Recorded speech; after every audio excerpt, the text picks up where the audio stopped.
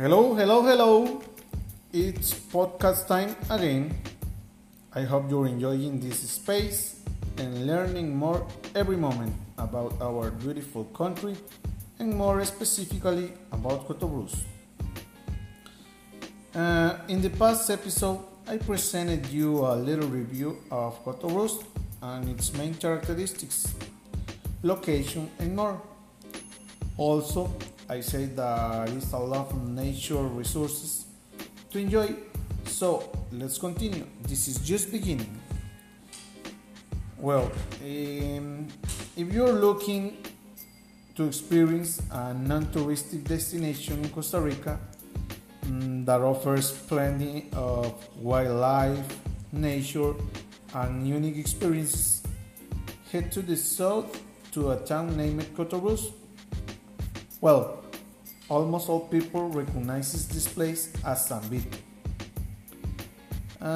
This area is widely unknown to tourists and has some very special gems that make it a great destination in Costa Rica to experience rural tourism and off the beaten path places.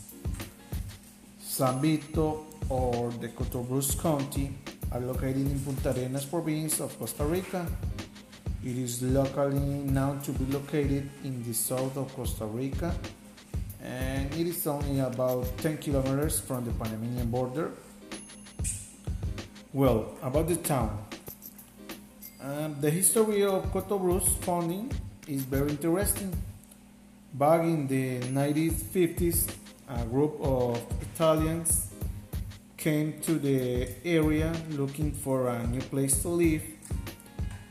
They discovered the agricultural potential of what was known back then as Cotobruz and decided to create a new colony here.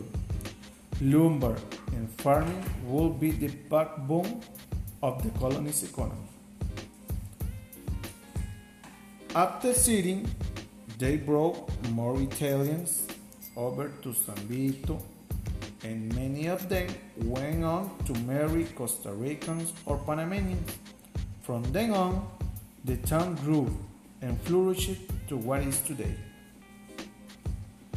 Today, Cotobruz and its towns are a very normal Costa Rican towns with a heavy Italian influence. Tourism is not its main source of income, so it's not overrun with tourists, making it an excellent place in Costa Rica for visitors to experience a normal Costa Rican town. As this place sits around 1,000 meters in elevation inside the Cotobruz Valley, surrounded by lush rainforests, mountains, and rivers, it has plenty to offer of the beaten path traveler in terms of nature and wildlife, especially bird watching. Cotobruz weather. Cotobruz experiences the typical tropical season, rainy and dry, but sitting higher in elevation, it does tend to be a bit wetter. Tropical dry season is typically from December to April, and rainy season is from May to November. Temperatures fluctuate throughout the year, but almost ever is a good climate in Cotobruz. The sunniest and driest months are mid-December and end of March. The rainiest months are September through November. Cotobruz was hit very hard by the November 2020 hurricanes, which destroyed some roads. So the best time to visit this town is from December to March. Okay, things to do in Cotobruz. What things do Cotobruz have to do? Nature lovers and outdoor enthusiasts will love this place. Here are the best things to do in San Vito. For tours and guides, the best ways to arrange them is to ask your hotel to help you or to contact some local tourism company. In Cotobruz, you can find and enjoy a lot of natural resources, and also you can practice some sports and activities straight related to the nature.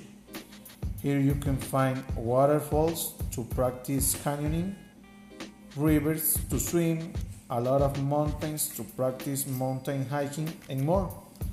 Also, you can take some tours like a bird watching tour, and sometimes you will can take a off-road tour traveling through the mountain in a monster car, especially to get your adrenaline pumping. Well, this is all by this episode, but this is not the end.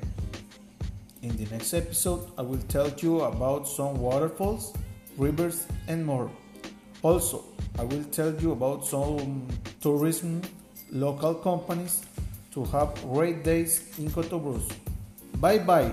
See you in my next podcast episode.